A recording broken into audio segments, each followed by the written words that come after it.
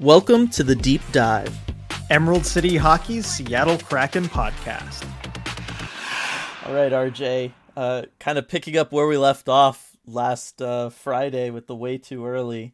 I'm, once again got Gatorade here, which means once again Afra is here awaiting said Gatorade bottle. However, I have learned I have an empty Gatorade bottle from yesterday with which to sacrifice to her. I'm not going to move the camera or anything, but I'm going to take a quick picture of her and I'll put it up on the YouTube version of this so everyone can see what is staring at me literally right next to me here on the bed as she's now holding my hand. So there you go. There is your Gatorade bottle. Enjoy and try not to be too noisy. Okay. Good thinking there, Dylan. Yes. It's not quite, which national pizza chain is the most garbage, which is what last week's kind of turned it to. Judging by the fan response, I think they said all of them. Yeah. Which, it's fair. It's fair. I just, don't tell Morgan Geeky that. No, definitely don't mention that around him. That gold card, he'll he doesn't want to hear it. Yeah, exactly. All right, so super excited to pick up with this kind of episode 50 part 2, what we're calling it, and to get into all the amazing Kraken fan moments that everybody submitted to us. Thanks so much to everybody who got back to us, whether it was on Twitter or via the Google phone voicemail thing. Got lots of fun calls there. Obviously all the tweets were super enjoyable and everything. So super excited to dive into all of this. I don't know why I was surprised at how, engaged everybody got and how into it everybody was, but I'm just always surprised at the continued support and everything everybody gives us. Yeah, every time I'm just amazed by the response. I feel like after a while we should stop being surprised by it, but it's just incredible to see how many people, got back to us and engaged with us and wanted to share their Kraken moments. And it was just so fun preparing for this episode too, sifting through everything, looking at all the responses. I mean, that was half the fun, and now we get to share them all. Yeah, exactly. Yeah, and I just think, again, this is kind of like a really fun way of kind of closing that chapter on season 1 and looking ahead to season 2 as we get towards the end of August here. Training camp will get going in September, preseason, all that kind of stuff. So I think it's all good. But before we dive into that stuff, RJ, just some housekeeping notes for everybody as far as what the remainder of our August schedule is going to look like. So obviously the World Juniors just finished. We would talk about that here for Kraken News. However, the Kraken unfortunately didn't have anybody in them. The Ducks sure did. McTavish looking good. Zellweger, even Pastrujov. They scare me. If there's going to be a foil to the Kraken over the next decade, it will be Anaheim. Oh yeah. Anyway, so I'm gonna have the video coming out about my. I'll label it Former Scouts Take, something like that, about all the prospects at the World Juniors. I'll have that coming out this upcoming Wednesday. And then on Friday, where we would normally have Way Too Early, because we have one Way Too Early left planned, we're actually going to be doing the big mascot contest reveal video. The winner will be announced by Zoidberg, so that's going to be coming out this Friday. And we're going to push the final Way Too Early video to August 31st, so we can end the month with a bang, and go with that one. And then obviously Deep Dive will be like normal on Monday of next week. So that's just kind of what our remainder of August schedule looks like. We were both kind of surprised as we were talking about this yesterday, and we realized, wow, we have all this content still after being so worried for so long about what the heck are we going to do come August when nothing's going on. We almost did too good a job, RJ. We ran into scheduling difficulties because we had too many things going on. Exactly. I think we saw all that empty calendar. All right, we need to fill this. Went a little too much. We'll have something new for you, though, almost every other day for the rest of the month. So, I'm excited about that. And maybe that last Way Too Early video, maybe it'll just be too early. Maybe it's gonna be a fun one though. I mean, we teased it after the first one about it being the the biggest one. It's certainly the most like on brand for way too early. That is for sure. It's gonna be a lot of fun to do that one. I'm really looking forward to it. But for now, let's go ahead and go into the deep dive into everybody's favorite moments from season 1 of the Kraken. So RJ, why don't you kick us off with like all the write-in messages and stuff that we got, and then we'll do phone calls after that. All right.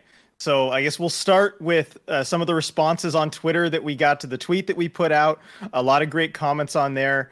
We'll start with Aaron. Most memorable moment is any and all Kraken fans creating content and or community for all of us to enjoy and partake as equals to debate hockey. And it's like, thank you. Truly, I have waited most of my life for a pro team in Seattle, and I'm just enjoying every little bit. Well, thank you. There have been so many people out there in this kind of Kraken sphere, that follow the team and everything that we've got to interact with. And it's just been such an experience to have everyone and to talk about this awesome hockey team. Yeah, I mean, look, we know Seattle-based sports culture, full of very passionate fans and really fans that like to have that community aspect to it, right? You think of all the stuff, you think of the fact that, right, like the Seahawks have the 12th man and all that kind of stuff. Like those are community engagement types of things, and the Seattle sports fandom really works well with it. Community and that fanaticism goes hand in hand in Seattle better than just about anywhere else. And so it's not totally surprising that everything has been that way for the Kraken, and with people like us and then other people who have been doing stuff like 32 Crew and the engagement that they've had and everything. So yeah, it's just one of those. I'm glad it all worked out, and I'm glad that it all got going so quickly. Right? Like it became so natural, and just it all took off right away. And in spite of the Kraken season, you know what I mean? Like I don't know that would have happened in a lot of other places. You know what I mean? Yep. That's how you know it's for real, when when the season doesn't go the best, but everyone is just there 100%. Yeah. So next message from Gabe, super random, but I loved the Hayden Fleury game against Minnesota when he had 2 goals. Tough situation for him all year, but that was the game where you could see what his upside is. And I think that's one of the best things through the regular season in hockey, where you have a game that's just the X player game, and everyone knows which game you're talking about. And that one was the Hayden Fleury game. You had been talking about his upside all from before the expansion draft even, and we really got to see it on display that night. Yeah, he used his slap shot. It's the only game all year that he used his slap shot, but he used it, and to great effect. And yeah, as you bring up, like there are just those moments that you'll just remember from a certain player, because 82 game schedule, it's a lot of opportunities for somebody to step up on a nightly basis. And when they do become memorable moments, particularly if you were in the building for it.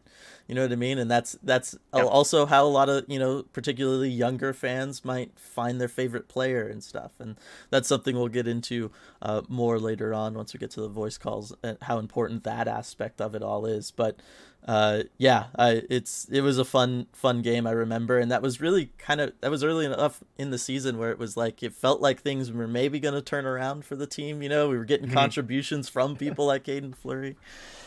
So yeah, I remember the naive hopefulness of it and the excitement around it. Everything was still fresh. I like it. Yep. No, that was a fun feeling. And, I could see Hayden Fleury maybe having a game or two like that with the Tampa Bay Lightning, just knowing how they operate. Yeah, I could see that happening. For sure. All right. Next comment from Gregory. I used to work security at Climate Pledge Arena, so my favorite moment was the home game against Vancouver. The whole atmosphere was great, and when Dunn scored, it was so loud, I thought we blew the roof off the place. Yeah, that was a very special game, that first home game, and especially that first goal. We talked about it a little bit on the last episode, but yeah, it got so loud there. Everything was just kind of waiting for that one moment. It was really years in the making, and everyone got to finally experience it. Yeah, exactly. It was just this culmination of so many things, and wasn't in the building for it, but I can only imagine. Yep. All right, next one from Yanni for captain. The final home game against the Sharks. The vibe was electric and Drieger's shutout. Elvis pointing out, and all the giveaways that night. Great night all around. Yeah, I mean, we had it at number one in our countdown for a reason. Yeah. It kind of brought everything together, and just the vibe in the building was incredible. Yeah, no, it's again, right, talking about that Seattle sports culture, the Seattle fans, everybody showing up for that night, everybody, really anticipating that night for a long time coming out, because we all knew, okay, that was going to be the end, so to speak, right?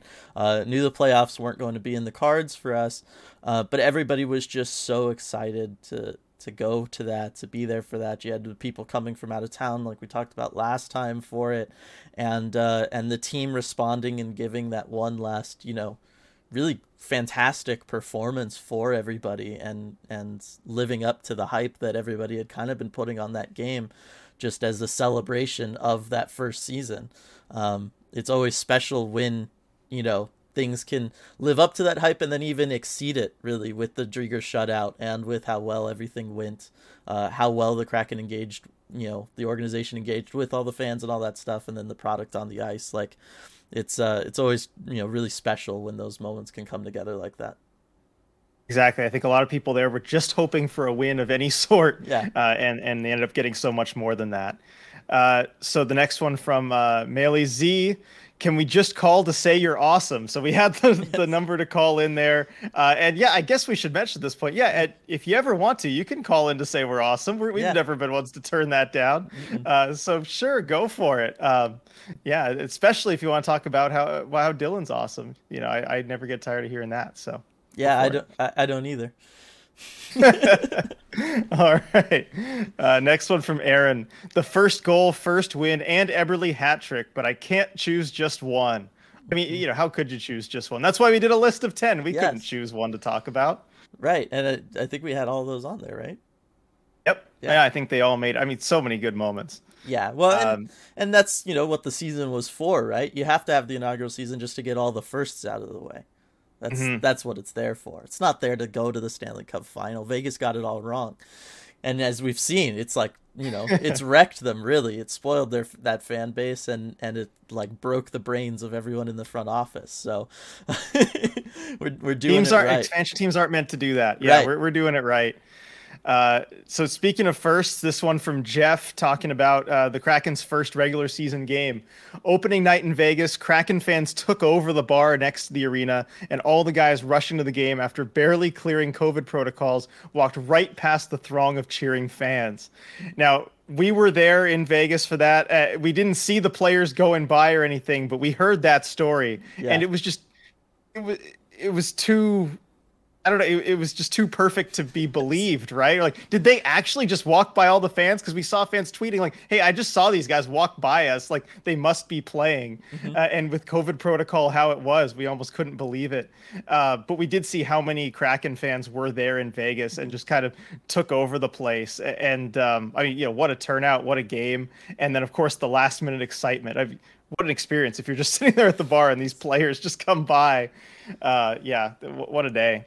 Yeah, I don't know that that's really ever happened in the history of pre-gaming, right? Like, right. You're getting ready for the game, and we talked about it last week, the struggle of trying to figure out if these players were going to play, and just the lack of information. Like, it was just radio silence completely from the Kraken about it.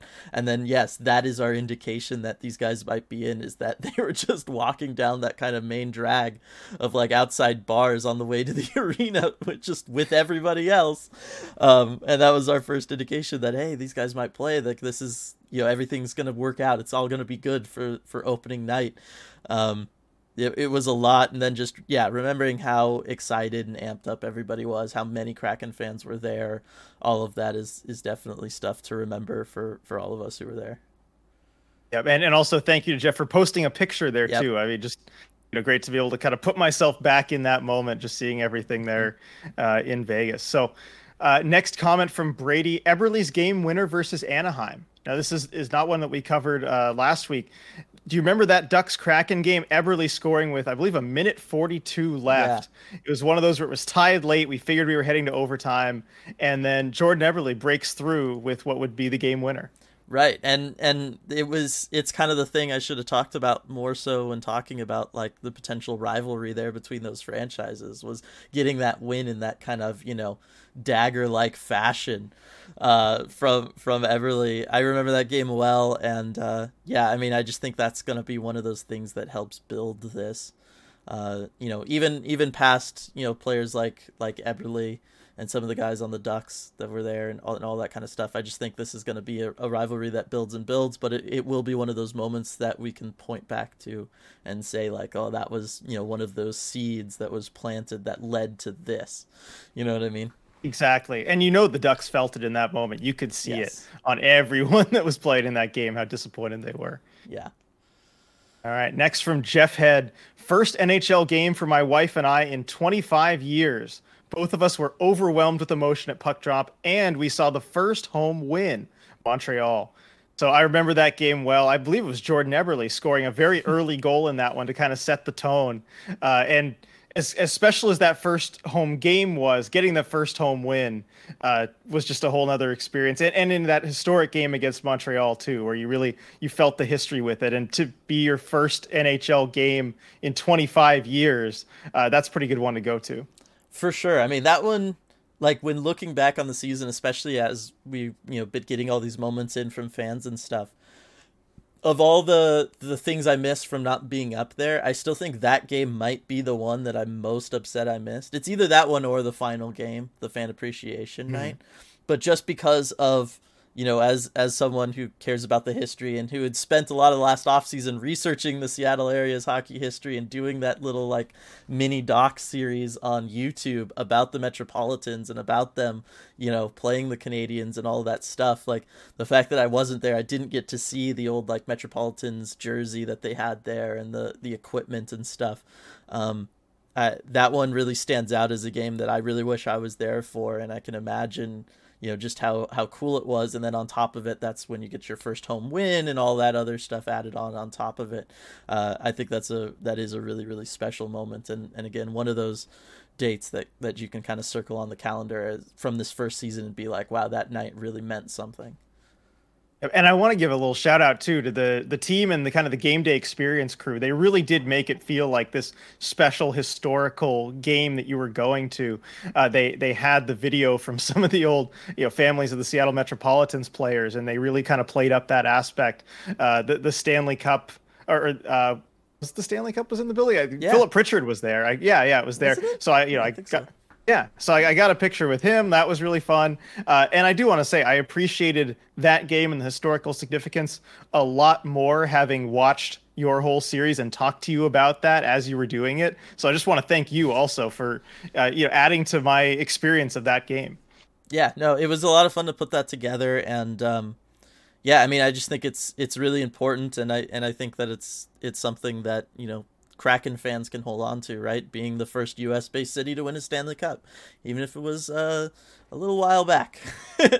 Exactly. I do think that that's important, and I think it's important to be embraced by the franchise, by the Kraken, just to have that history attached to it, and kind of have something a little bit more to sink your teeth into when joining a league like the NHL that really does value history, and all the other fan bases that really value their team's history, to have something like that, so you're not just kind of walking in cold turkey, or like, hey, we've got a bunch of WHL teams around us, you know what I mean? Like, you have this, no, Yep. We got the Stanley Cup before any of y'all did.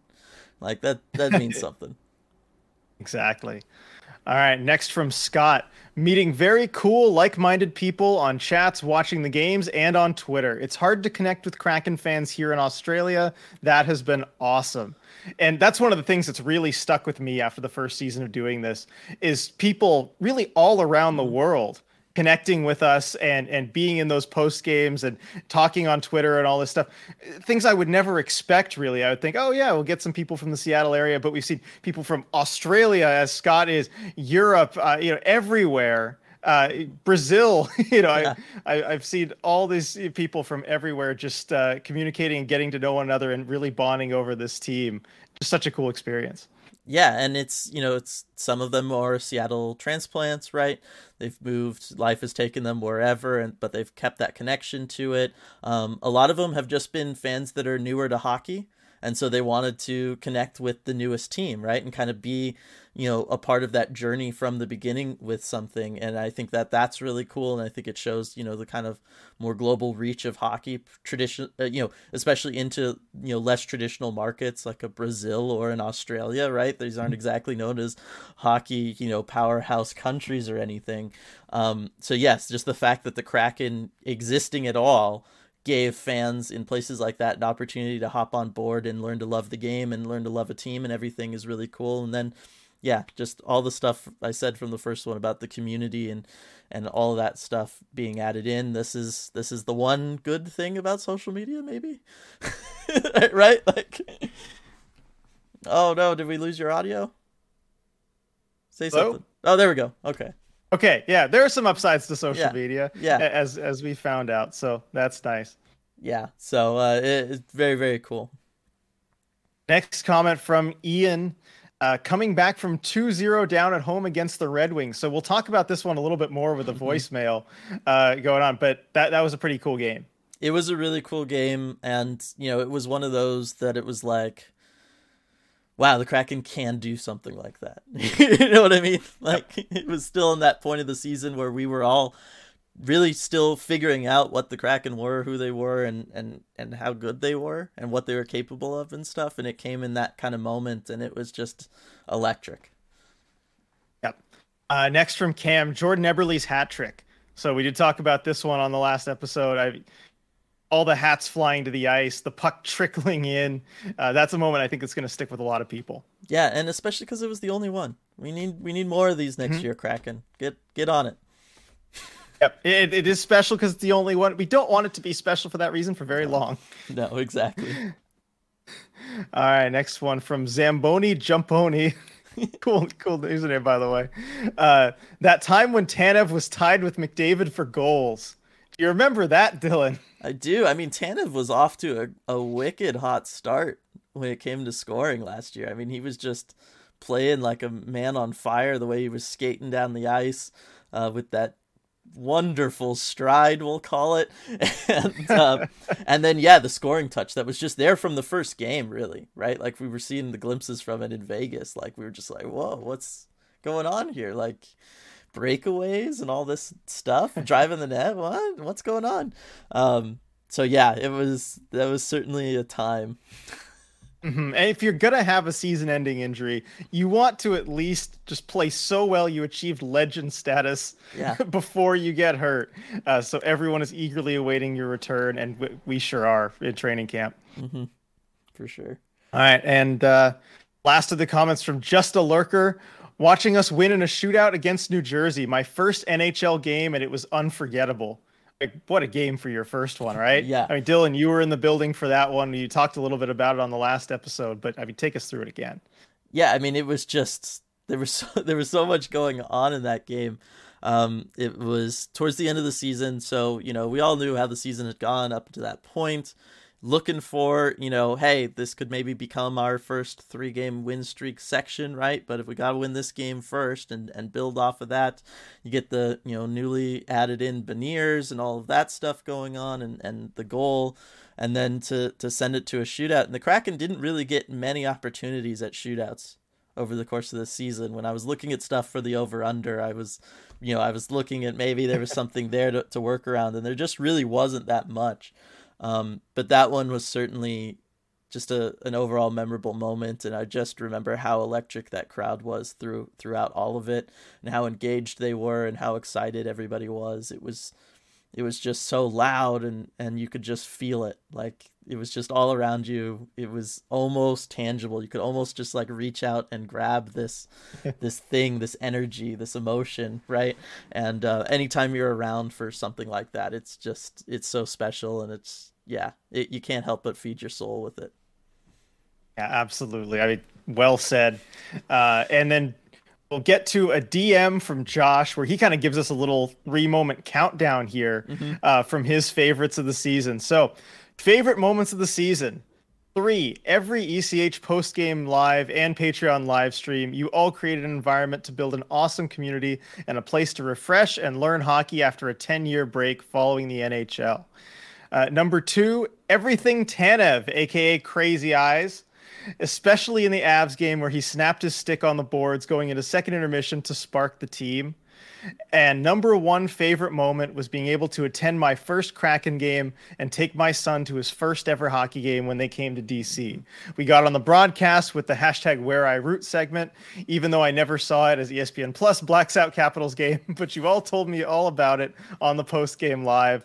Keep up the great work and fantastic content. I love every second of it. And then he adds, oh man, totally forgot. Honorable mention, winning the crocheted Kraken skate stocking made by Dylan's mom. So shout out to Dylan's mom. Those stockings are really cool. Oh, the one behind me fell down for the video version, but it's there, I promise. I was going to say, my mom literally told me to ask you, what happened to it? It's not hanging up anymore. It fell down. The chair next to it bumped into the sticks fell down, and then I had to put them back up real quick. So that's what happened to it. It will be back up next episode, I promise. Yeah. But yeah, I mean, we had a lot of fun with Josh throughout the course of this year, and all the post game lives, all the Patreon live streams and stuff. Like, Josh was a fantastic supporter of ours throughout it. And yes, I mean, I remember how excited we were, because I mean, I remember how often you talked about it, Josh, just how excited you were to take your son to the game and everything. I mean, you for months lead up, you know what I mean? And we were all so excited for you. And then for that to have happened and everything, it was really fun. And yeah, I mean, it just speaks to how awesome the community was, that we were all just like, when it happened, we were just all so pumped for you guys. You know what I mean? Like, I just love that. And that's been one of my favorite parts of seeing this community, is how everyone kind of supports each other. We get excited to experience these moments for other members of the community. That's something that a lot of us were excited for, and to have that game circled on the calendar, just like Josh did, knowing that he was going to be able to bring his son and watch that game. And then, of course, when he's on that Where I Root segment, even before knowing it was blacked out or he wasn't going to be able to see it, we were all kind of taking screenshots to go send to him and show him. I love the way that the community just does that and supports each other in these fun moments. Yeah, exactly. It's unbeatable. It really is. And then let's see. I got one on Twitter sent my way from Lord Snorkel.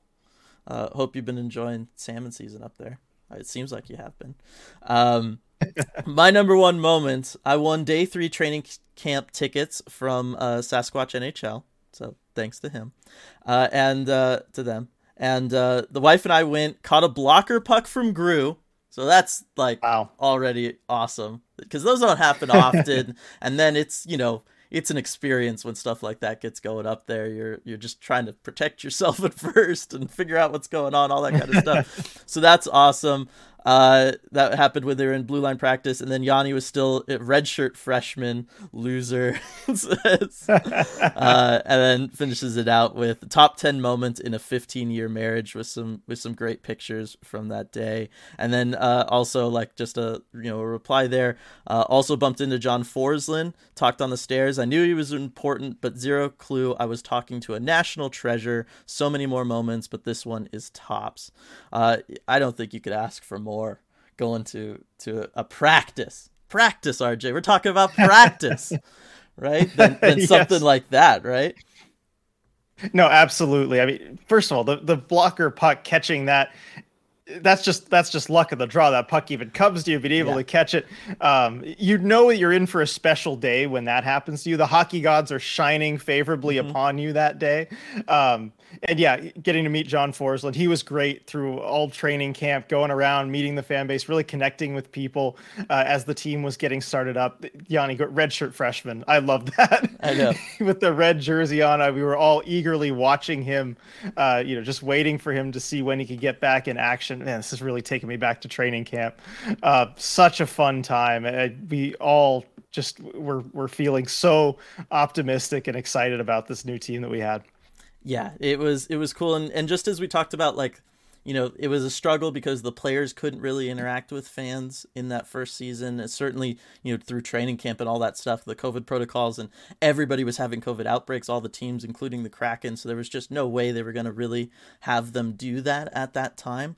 It made it that much more important that people like John Forsland, JT Brown were out there and meeting people and talking with them and helping to build that excitement preseason for everything. And then I think that bled over into the broadcast. You know what I mean? Like, they've now met the community, met the fans. They can incorporate that. They know who they're talking to. That helps a lot, right? Like, you and I think we've talked about this before. Having met people in person and all that kind of stuff, it really helps us just do stuff like this, because we could put kind of faces to what we're talking to instead of just this, soulless camera that I'm staring into at the moment, right? Like, it helps to imagine that I'm talking to all of these people, and that helps you do your job so much better. I feel like be a lot more natural, be a lot more warm, and all that stuff that then led the broadcast to be one of the best in the NHL year one out of the gate. So really excited about that, and fantastic tweets there, Lord Snorkel. We had 2 on YouTube, so I'm just going to go ahead and get through those real quick, and then we'll not even get through those. I'm going to read those. Well, you know what? I'm going to get through Striatics here, because Striatic had to go through Striatic. So I'm going to... I can tell that's the one you were looking at where you were saying get through Exactly. So that's what I'm going to do. And Striatics was... What I remember from the first home game was some Kraken fan deciding it was a bright idea to chirp Connor Garland. Thanks for reminding us of that, Striatic. That's the memory we all wanted from that first home game. I know that's arguably the most, notable thing about it as far as the game itself was concerned. There was maybe more notable things about it otherwise. Right. But yeah, I mean, it was... Everybody's got to learn that lesson at some point. You don't tease Connor Garland. Yeah, it's a lesson to be learned, and hey, if there's any time to learn a lesson, it's your first game, right? It's not like, hey, act like you've been here before. We haven't been here before. Yes, just a shame that it had to happen that first home game, because did not need to give them any more ammunition there. But yes, that is, and again, it is one of those things, like, thinking about it, that was a pretty big deal. I remember talking about that on the post game. I remember that being on Twitter for days. The fact that fan had done that and everything, and what resulted from it. And you gotta take the bad with the good when it comes to the memorable moments. It is true. So I do appreciate you bringing it up, Striatic, just so we can include it in this, because it was a memorable moment from the first season. It was something we did a lot of talking about. And then the last one is from the Tez, and it's 3 paragraphs long. So I don't know that I'm going to read the whole thing out loud, but I do recommend that people go, if you're watching this episode on YouTube, just click back to the last episode and go ahead and give it a read, because it is a fun look into someone who's been a Seattle area fan, a sports fan for so long, and just talking about all of their experiences in it, going to all the different, arenas and everything that have, come and gone in Seattle and all of that stuff. So I don't want to really do it a disservice by trying to paraphrase it and everything, but I don't know that we have time to read the whole thing. But does start off saying the Gru Avs moment shouldn't be a surprise to anybody. That was fun. That whole saga of everything and the pads and everything, you know what I mean? Like, again, it's one of those moments that maybe you don't, when you're making the top 10 list, it doesn't quite feel like it belongs in there in a season of all these other franchise firsts and everything. But just all of the stuff that was around that and all the talk before and after the game about it is something worth remembering. Yeah, especially being there in person, just seeing the pads and covering, Group Pad Gate. It was something, as a reporter, that I definitely remember very fondly. Yeah. So thanks for writing in with that, Tez, and then everything else. And like I said, I do think people should go give it a read. It's a good, personal look at things. Sure. And that's what it's about. So let me transition over here real quick to the voicemails, get my stuff up for that. And, these calls we're about to listen to are amazing. Okay? Like, Yes. they really are. And I'm not trying to like say that, oh my gosh, these voicemails are so great and all the stuff we just talked about wasn't. All the stuff we talked about just now, all the messages everybody sent in, those were amazing too. And getting to hear it just from people in general, this is just so much fun. But I'm going to quick break down what I like so much about these as we listen to them. And I'm really happy that we did this for a couple of reasons, RJ. One is just that it was fun to hear from members of the community, hear a voice. Like I just talked about seeing a face and putting a face to the name, putting a face to the YouTube, username and all that kind of stuff. Like that was a really big deal for me when I first went up to Seattle after the season had started and got to meet people face to face, and how much that, meant to me and how much it's helped me do this job, I feel like, right? So to, again, in that same vein, being able to hear the voice of someone telling their story, it kind of did the same thing for me. And so that's really cool. But I also wanted to point out, as we go through these, each of these calls really highlights a different aspect of what it is to be a fan of, a team or a sport, and the relationship that we have to those teams and those sports. And so that's really fun, and it's really rich with all these different complex emotional layers and everything. And I think that all of these calls in their own way kind of highlight one of those different layers that we can have, right? And so as someone who's always been fascinated with culture, and particularly sports culture, I was, I think I've talked about this before, I was going the anthropology route before I transitioned to screenwriting in school. It was just a really fun experience to be able to hear all these people tell their stories in this way. And so I'm really excited to dig into these. Do you have anything you want to say about it before we listen to this first call from Todd? I'm glad you brought up just the range of different perspectives, because that's one thing that really struck me is you've got these different voicemails, and it felt like, no two were even all that similar. And that certainly wasn't something I was even expecting as we were going into this. And I'm just glad that this worked out, because we were, kind of unsure, like, hey, putting a phone number out there, asking for voicemails, like, you never know what you're going to get when you put something new out there like that. And I was really pleased with the response, and I feel like that was a fun thing to do. And I'm glad we just have this phone number now to potentially even use going forward. Yeah. And, we talked about this briefly right before we started recording. Pretty easy to deal with. We were unsure about how easy this was going to be to deal with, how easy it was going to be to put these calls, into the podcast and all that stuff. But surprisingly easy. The quality came out better than I think we were both expecting too. Had no idea how that was going to turn out. So overall, it's been a fun learning experience for us doing something like this. And I hope everybody enjoyed it who did call in. So let's go ahead and we'll start with this first call from Todd. Hey, this is Todd. I just wanted to share a memorable Kraken moment from the 2022 season. So my son and I have been going to Kraken games. My son and my daughter and I have got a Blue Line plan. And so we're going to every other game. And unfortunately, I wasn't taking them before they were vaccinated. They're very young. Son is 6, daughter is 9. And so they had not been going to games before the January roughly, and then afterwards it just so lined up that my son had never actually seen a Kraken win, and it was most of the way through the season at this point. And around early April, he comes to me at bedtime and says, "Dad, am I ever going to see the Kraken win in person?" And I was like, "Yeah, no, you will someday. I don't know if it'll be this year, but it'll be someday." And April 20th, the Avalanche came to town, and they were they had the top record in the NHL, and I told them it's going to be a tough game.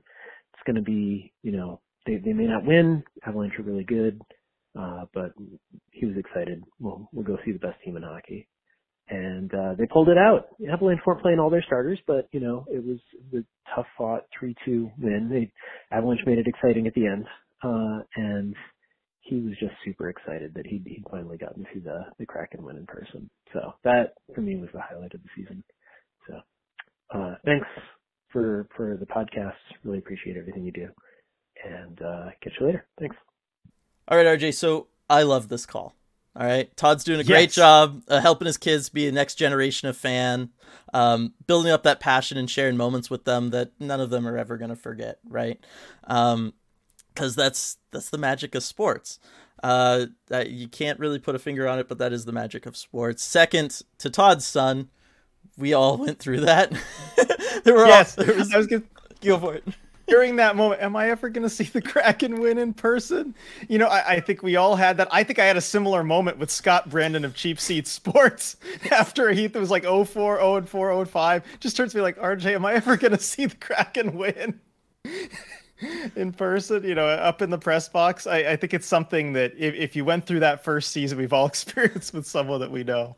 Yeah, and boy, certainly all of us in the ECH community went through that with Tank Ty. Commander Ty, right? Just going, what did it end up being, like 0-19?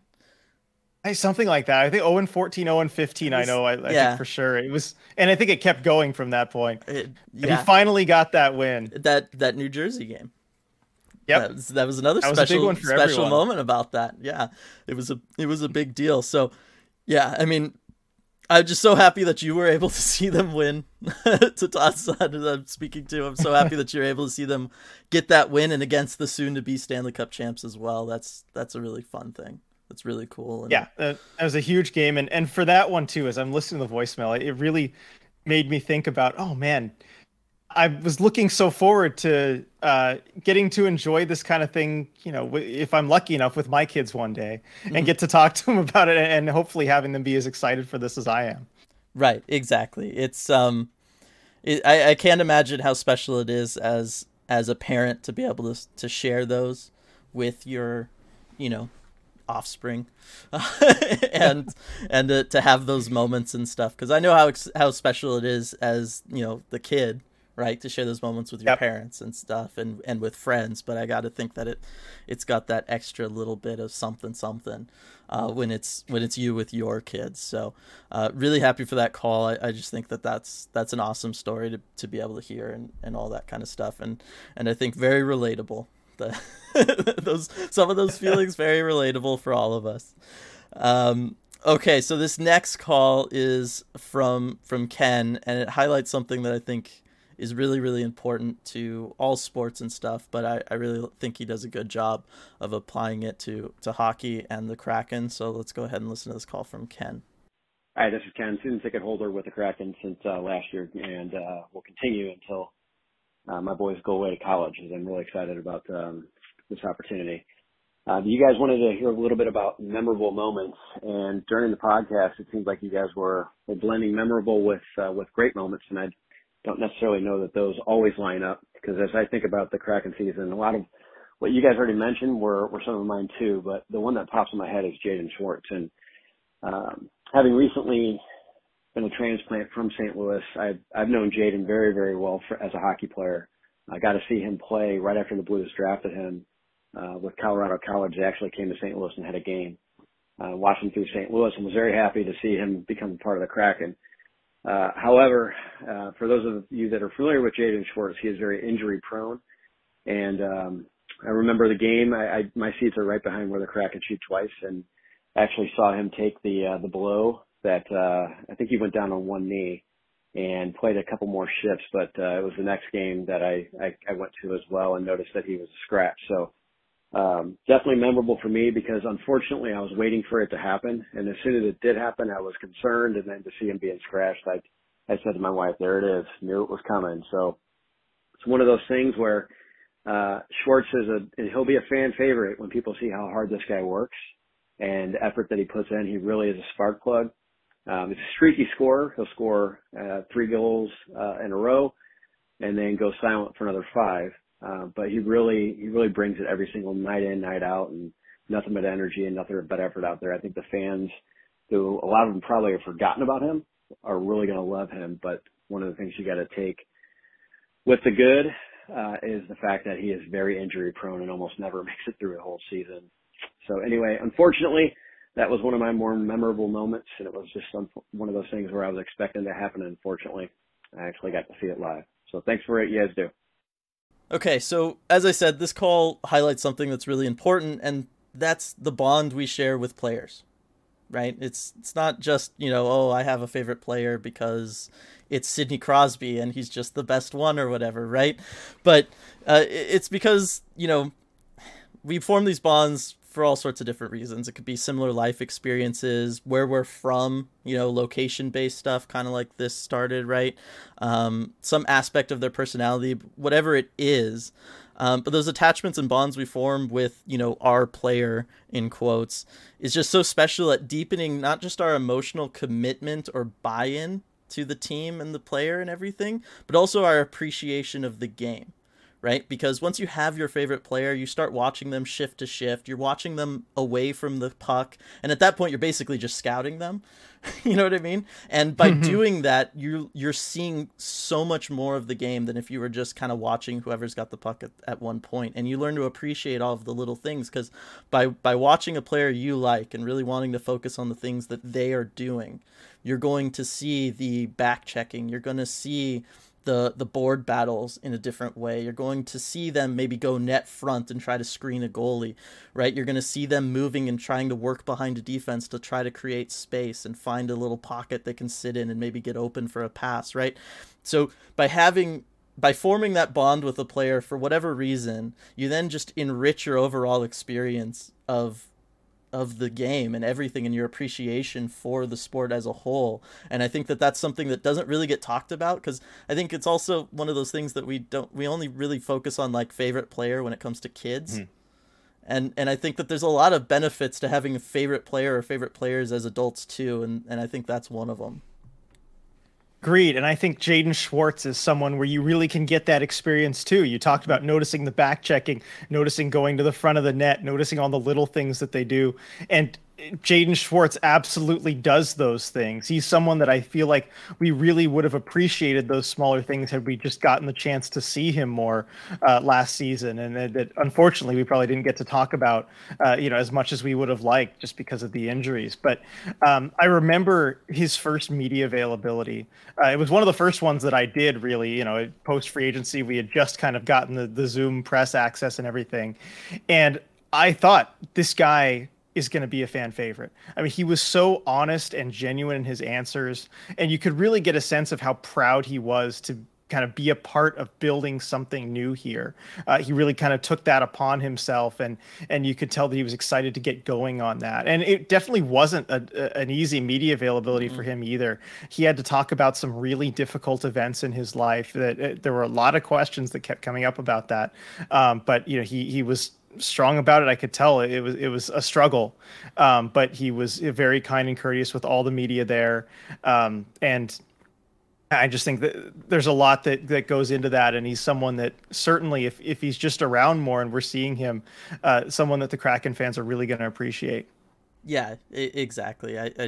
I'm so hopeful that he can stay healthy this upcoming season, and that we can all appreciate those aspects of what he can bring to the team. And even when he was on the ice, he was like sneaky good last year, right? Like, there was times where, even I was kind of critical about certain aspects of what he was doing, but at the end of the day, I mean, he was putting up points, and it's something that the Kraken need. It's bottom line. They just need people who can do that kind of stuff. So, really, really enjoy that call from Ken. Really, really appreciate the opportunity to be able to talk about that aspect of everything. And then let's go ahead and move into this call from Brian. It's a really, really fun and cool call. I'm just going to go ahead and play it for everybody here. Hi, everyone. Brian Kennekai here, out here in North Carolina, saying hello to the Emerald City hockey family. Man, there were so many memories from the Kraken's inaugural season. Picking just one is a lesson of anxiety and FOMO. Instead, I'll choose one game that contained a bounty of firsts for the team that turned a night into pure magic. The night was January 17th versus the Chicago Blackhawks. Prior to the game, Colby Kay's widow, Emily, was in attendance with Ryan Donato's then-girlfriend, Bradley, who's now his fiancée. Colby and Ryan had been teammates and friends, of course, back when they were playing together in Boston. That day, Emily gave Ryan one of Colby's ties to wear for good luck and to be safe. Oh, the ties that bind. In the game, Ryan collected the puck at his defensive half wall, deked a defender near the red line, and darted in one-on-one on goaltender Fleury. A sweet dangle and rebound later, Ryan potted the puck in the net and tied the game. The game would go into overtime where Groovy was determined to make this night special. We'd go to the shootout. Great saves by both Groovy and Flower in round one left the game in the balance. My guy, Ryan Donato, stepped into the ice and approached the puck at the center dot.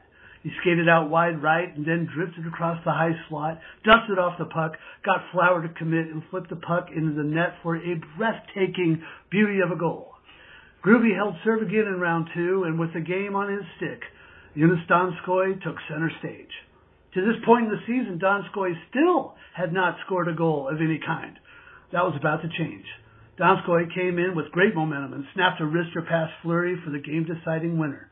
With a fist pump and smile the size of a yawning cage, Donskoy skated back towards center ice where he was mobbed by his teammates. Essentially, all Kraken fans who had been pulling for Jonas took part in the mob celebration. It was a game of firsts. First win since December 15th. We'd lost 9 games in a row with another 7 games wiped out due to COVID. It was our first shootout win. I believe it was the first time at home, if not all season, Ryan Donato was awarded the first star. It was the first night and debut of Davy Jones, announced as the team's dog. It was Donskoy's first goal of any kind that season. It was a season of firsts for the Kraken. January 17th had a bunch of them. Keep cracking. Okay, so Brian coming in with the epic retelling of January 17th for the Kraken. Seriously, he sure can paint a picture, can't he? I know. I'm like, get this guy in a booth to record some audiobooks or something. Like the timing, the phrasing, like all of it is just spot on. I felt like I was like a little kid again, you know, listening to someone read me a story or something, like just how I could sit back and imagine it and go back into it, right? All those memories and everything. Really, really, really fun. And then secondly, just like what a night. Right? Like he completely captures what it is for those of us who remember it. And like I just said, it took us back there. There's just so much that led into that game and made that game special. I almost don't even really know what else there is to say. He did such a good job. Yeah, he did. And talking about the Ryan Donato, and the Colby Cave thing, I mean, that was clearly a special moment for Ryan Donato and for everyone involved there. And it's something that you could really grasp being in the room for the post-game media availability and seeing Ryan Donato talk about that and, almost kind of tear up a little bit. Like you could tell how much that meant to him. And he's, he's a religious person. He believes very strongly in that there's a reason for these things, and that that was a special night, and that he had some help there, and it was striking to see that, and especially we just talked about the bonds you form with players, and I know that Brian has a Ryan Donato jersey. I mean, he's very much a Ryan Donato fan. That's a player that he's kind of formed a bond with, and to see a banner night like that for a guy like Ryan Donato, I'm not surprised that that's kind of the moment that he chose to really highlight and go through, because it's just such an important night, and even for a fan secondhand, experiencing that for the player, it just makes a huge difference. It really does, and it's, I'm so happy that we're doing this and we're reading all these stories and we're listening to these messages, because I do think that this is kind of something too that, I do hope that future generations of fans come back and listen to, just to hear these stories from all of these different people, right? It's not just like, oh, I'm reading it out of this book, right, about the first season, or I'm just watching like one person talk about it. I think stuff like this is really important, because everything touches everybody a little bit differently, you know what I mean? And so to capture these moments and what all of these little things that, that isn't necessarily something that is going to be on the Wikipedia page of the Kraken's first season, or even Ryan Donato's Wikipedia page, right? But it was a very big moment in his life, I'm sure, if you asked him, you know what I mean? And so I'm happy that we're doing this, and I'm happy that you called in, Brian, and talked about it, because it does record it, you know what I mean, in a way. So if in the future anybody wants to know those things, or wants to really learn about what it was like to be around for that first season of the Kraken, that is certainly one of those things. And then just, shout out to Brian. He's just been an awesome supporter for us for so long now. Oh yeah, absolutely. Yeah, awesome to hear from you, and just awesome call. That thing was really fun, and from one person who's been around for a while supporting us to another in Four Horsemen here. Let's go ahead and listen to the call from Rob here. Hey, this is Rob, Four Horsemen from the post game, longtime Kraken fan. Wanted to mention three things from last season that were awesome. Number one, Don scored a goal. We waited a long time, but we got it. Number two, going to one of the open practices at Climate Pledge or Kraken Community Iceplex and seeing Yanni Gourde in uniform for one of the first times when he came back quickly from that injury and we got to see Yanni for a bunch of the season. That was absolutely awesome. And then the last one, got to take a step back. Hockey's a great sport. There's many great teams out there. I was excited to see some of the great players play at Climb the Pledge last year, and I got to see Crosby score a goal, Ovechkin score a goal, and McDavid score a goal. Maybe not the best thing to root for opposing players to score goals, but it's kind of cool to see them at a high level. So thanks for doing this, guys. Great idea. Have a good one. Bye-bye. Okay, so let's talk about the first two kind of aspects of this call, and then we'll touch on the third one maybe after we listen to another call, because there's a little bit of bleed through there. Donskoy, man. What a ride that was. It was so like intense in a way. Like there's that weird feeling you get that you can only kind of describe as intense, even though essentially nothing's happening. And that's one of them, was just how long it went on before we got to see, him get that first goal. Yeah, I mean, and he's someone that we were all rooting for so much when we realized kind of what was happening. I remember just looking up the numbers, seeing, has any forward in the league taken more shots, had more ice time, had all of this without scoring a goal? And no, he was at the very top of that list by quite a bit. Even though it wasn't, going back to Brian's call, talking about the Donskoy shootout winner, even though it wasn't a goal that counted, just how happy we were for him that he was able to put the puck in the net in some fashion. I think he was someone that really everyone kind of rallied around, and that's something that's special about the Kraken fan base, is that you'll see a guy who's not having the best season just from a luck perspective. So much of that Donskoy thing was just bad luck. No one has that much ice time, that many shots without scoring. It's just one of those, hockey stat luck things. And I think in some markets you'd have people really get on that player in a negative way. Yeah. I'm not going to name names of markets, but I think we're all thinking of a team or two where that might happen. But in Seattle, it's the opposite. Everyone kind of rallied around to support him, and we were all so excited when he scored that first goal.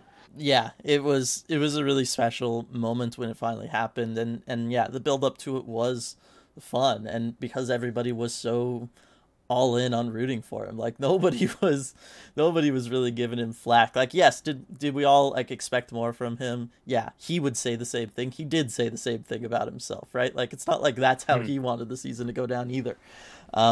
But yeah, I'm glad that we're talking about it, and I'm glad that we did talk about him a lot over the course of the season and shortly after the season too, just so that, in the future, people don't just look at his stat line from this year and go like, oh my gosh, what a bum, he only had 2 goals. Like, no, he did provide a lot more for this team. Like, he was scratched a little bit, but not very often.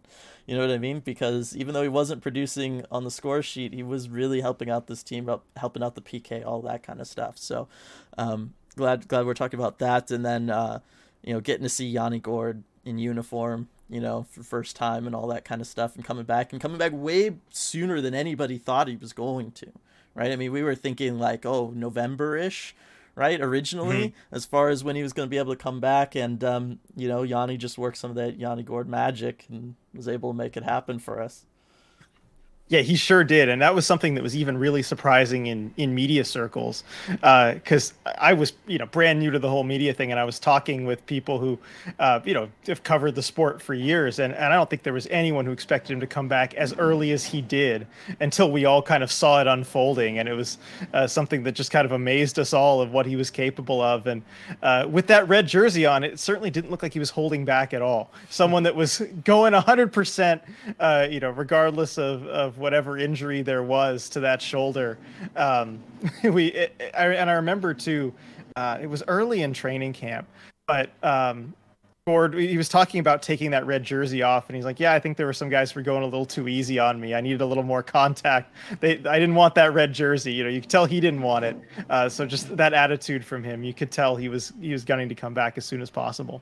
Yeah, exactly. And yeah, it was so good. And then, like I said, definitely want to touch on the third part of Rob's call here, but I think we're going to go ahead and play the one from George Costanza. Just because there is a little bit of bleed through there that I think I want to touch on a little bit. So I'm just going to go ahead and play that call here real quick. RJ and Dylan, George Costanza here. First wanted to thank you both for all that you do. You've created really a family here, a great community. Gets us all excited to tune in for Kraken hockey. On to greatest memory from last season. It's a tough one, but I gotta say it was that stretch in late November where we were really just beating top tier talent. We were coming off of that terrible, I think it was 7-game losing streak. Things were looking really bleak. We just got dominated by the Avalanche, and then we had the Capitals, Hurricanes, Lightning, and Panthers. We were going through that just gauntlet right there, and it was looking bleak. And I was going to the Capitals game because specifically to watch Alexander Ovechkin. Had my opportunity to see him before he retired. Wasn't thinking I was going to get the victory. We come in, play a fantastic game against a great Capitals team. Fantastic game. Then we go on and we beat Carolina. Then we lose to Tampa Bay. No shame in that. But then we beat the Florida Panthers, the number one team in the league at the time. And I think that gave all of us a lot of hope that this was going to be a decent team. We just went through the gauntlet and we came out 3-1 against 4 top 10 teams in a row. So it's got to be my favorite memory of the year. Okay, so this aspect of, wanting to see other teams, I think that is important.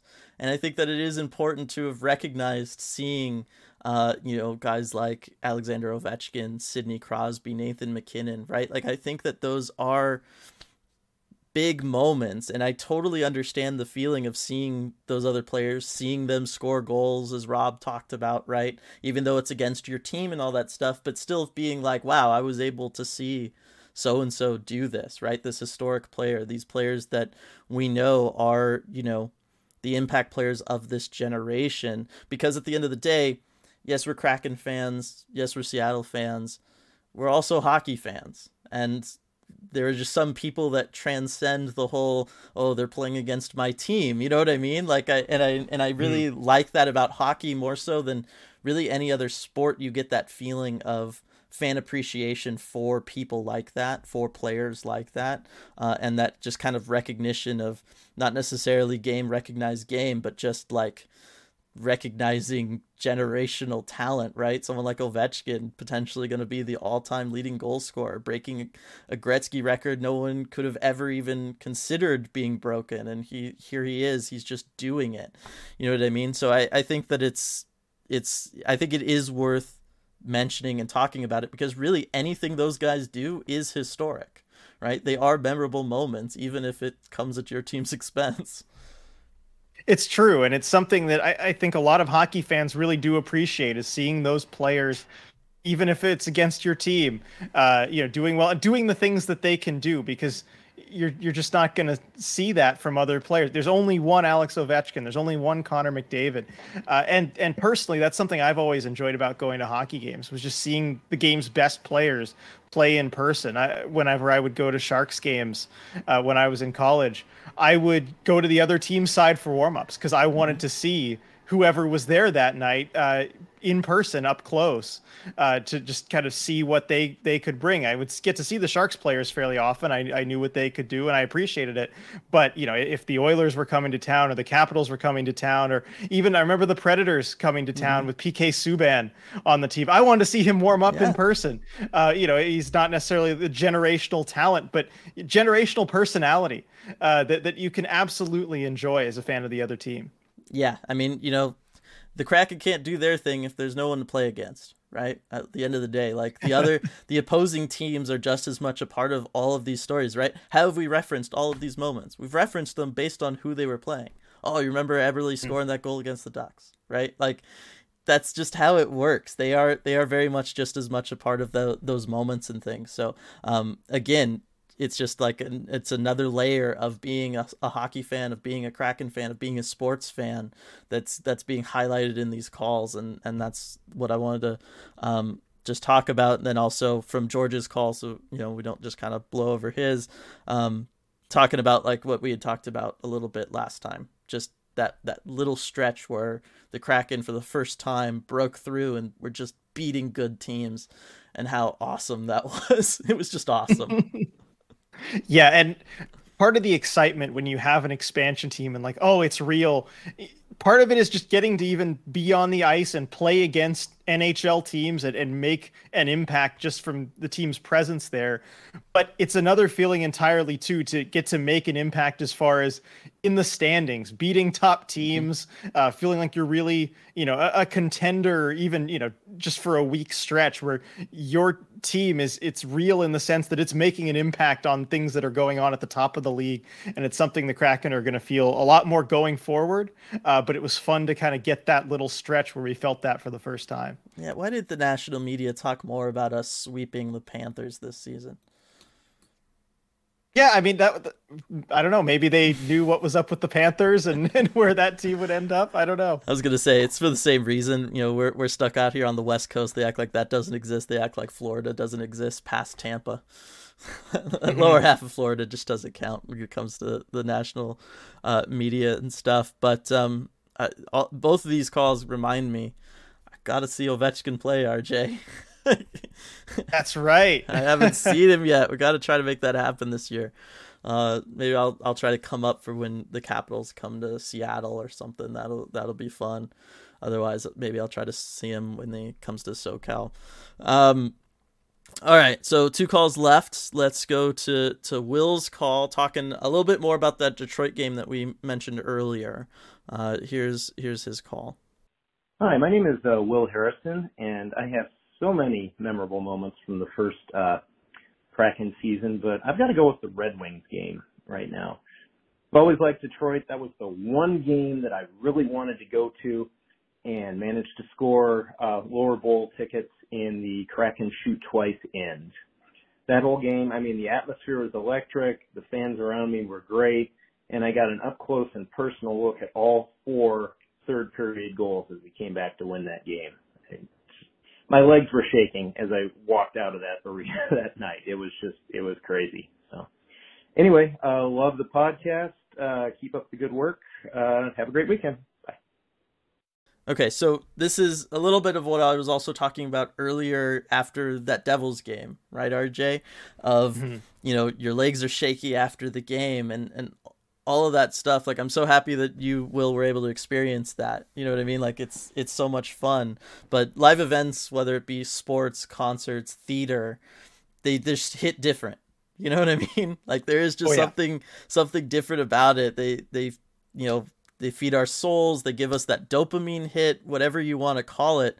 They just highlight, one of those greatest aspects of community, which is being able to share an experience.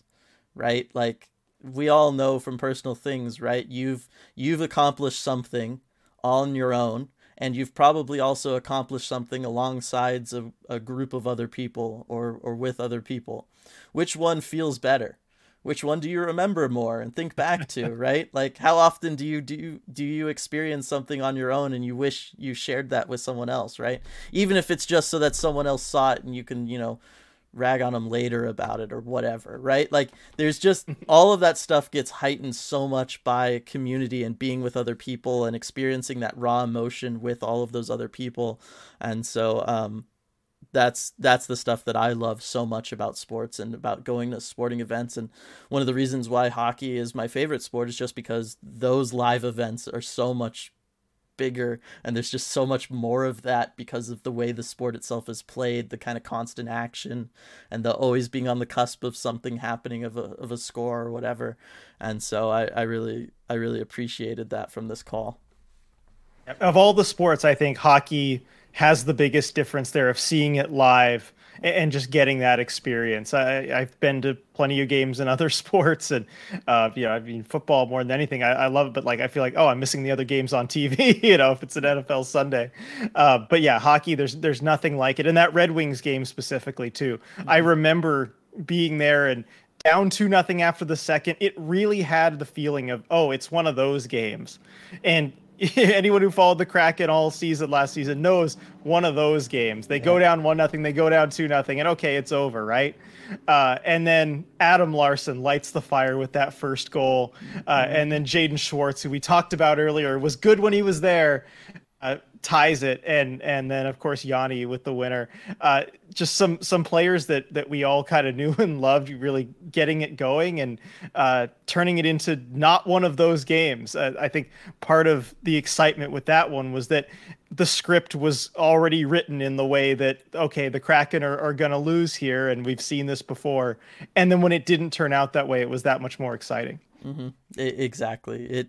Oh my gosh, it totally did. How many games were we watching? Everybody, right, talking on Twitter and stuff, and we would just be like, "Oh, it's one of these nights," and you're just like, "It's happening all right, again." Cool. Yeah, it's happening again. We could all feel it, and so when on those moments like on that game when the Kraken are able to kind of flip that script, it really does mean that much more.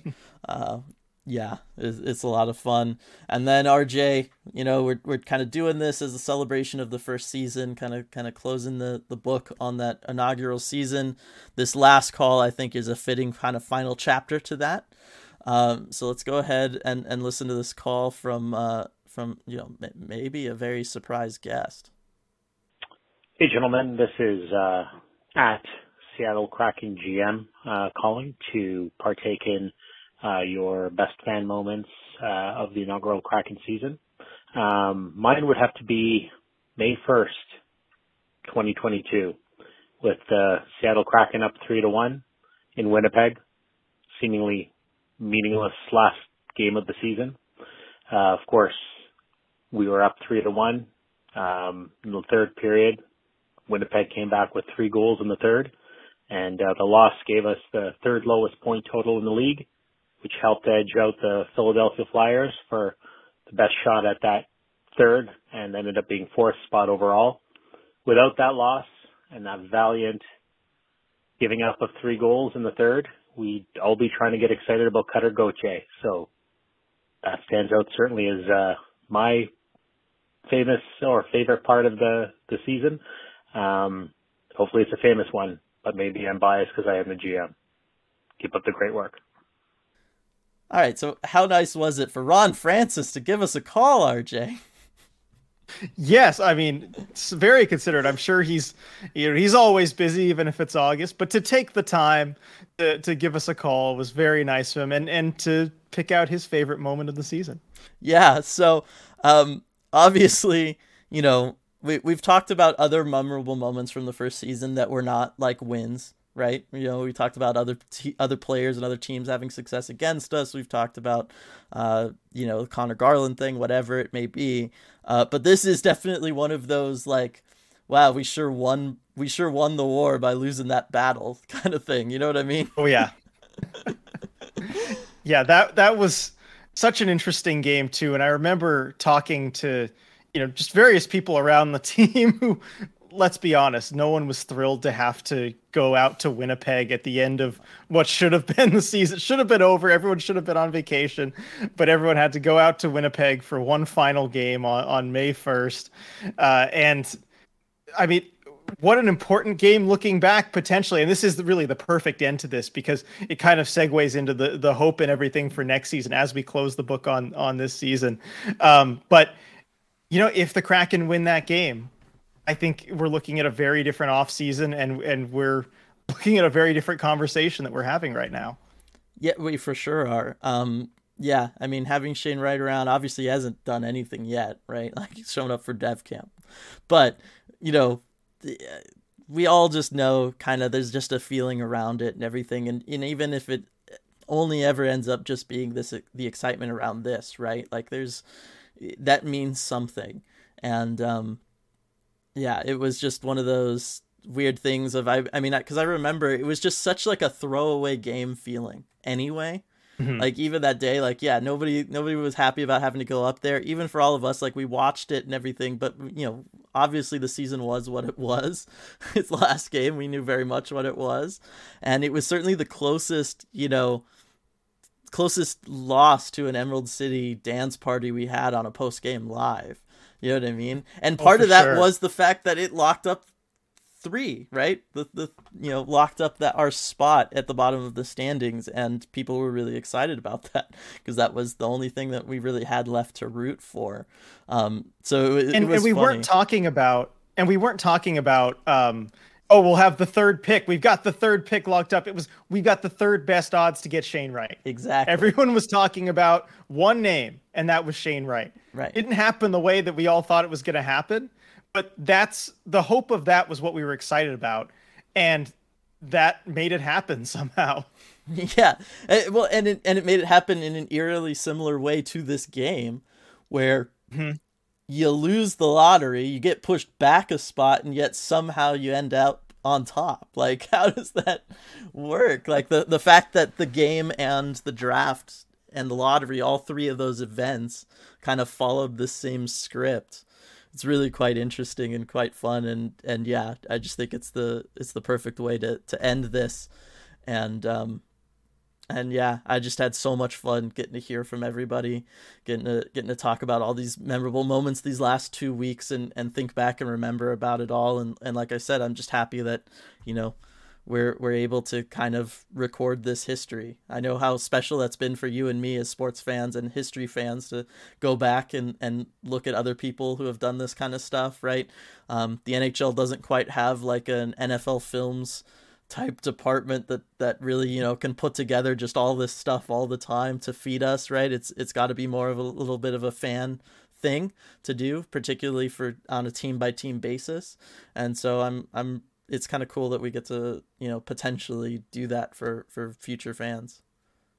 Exactly. This episode, I can tell, is one that I'm going to go and look back at over the years. It's probably going to be one of my favorites to go back and listen to watch again, and just to really relive all those moments. And after recording the one last week where it was kind of our top 10, I knew that I was going to be even more excited about this one, and especially the week leading up to it. And just as all of these messages, all of these calls, all of these DMs kind of flooded in, it just kept making my week over and over again, getting to see these come in. And to have it kind of culminate in this episode, just really special, and I'm just so happy we got to do this.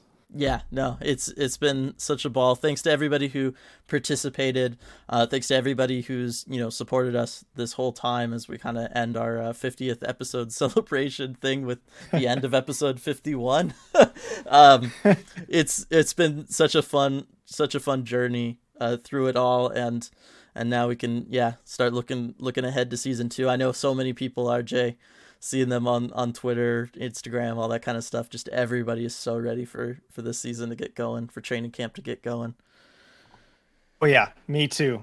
Hopefully less than a month away. I was going to say, and let's see if we can work our podcast magic, RJ. I'm going to end the podcast here. I'm going to say, see you later, everybody. And then let's hope that in the next 24 hours, we get an announcement of when training camp's going to be.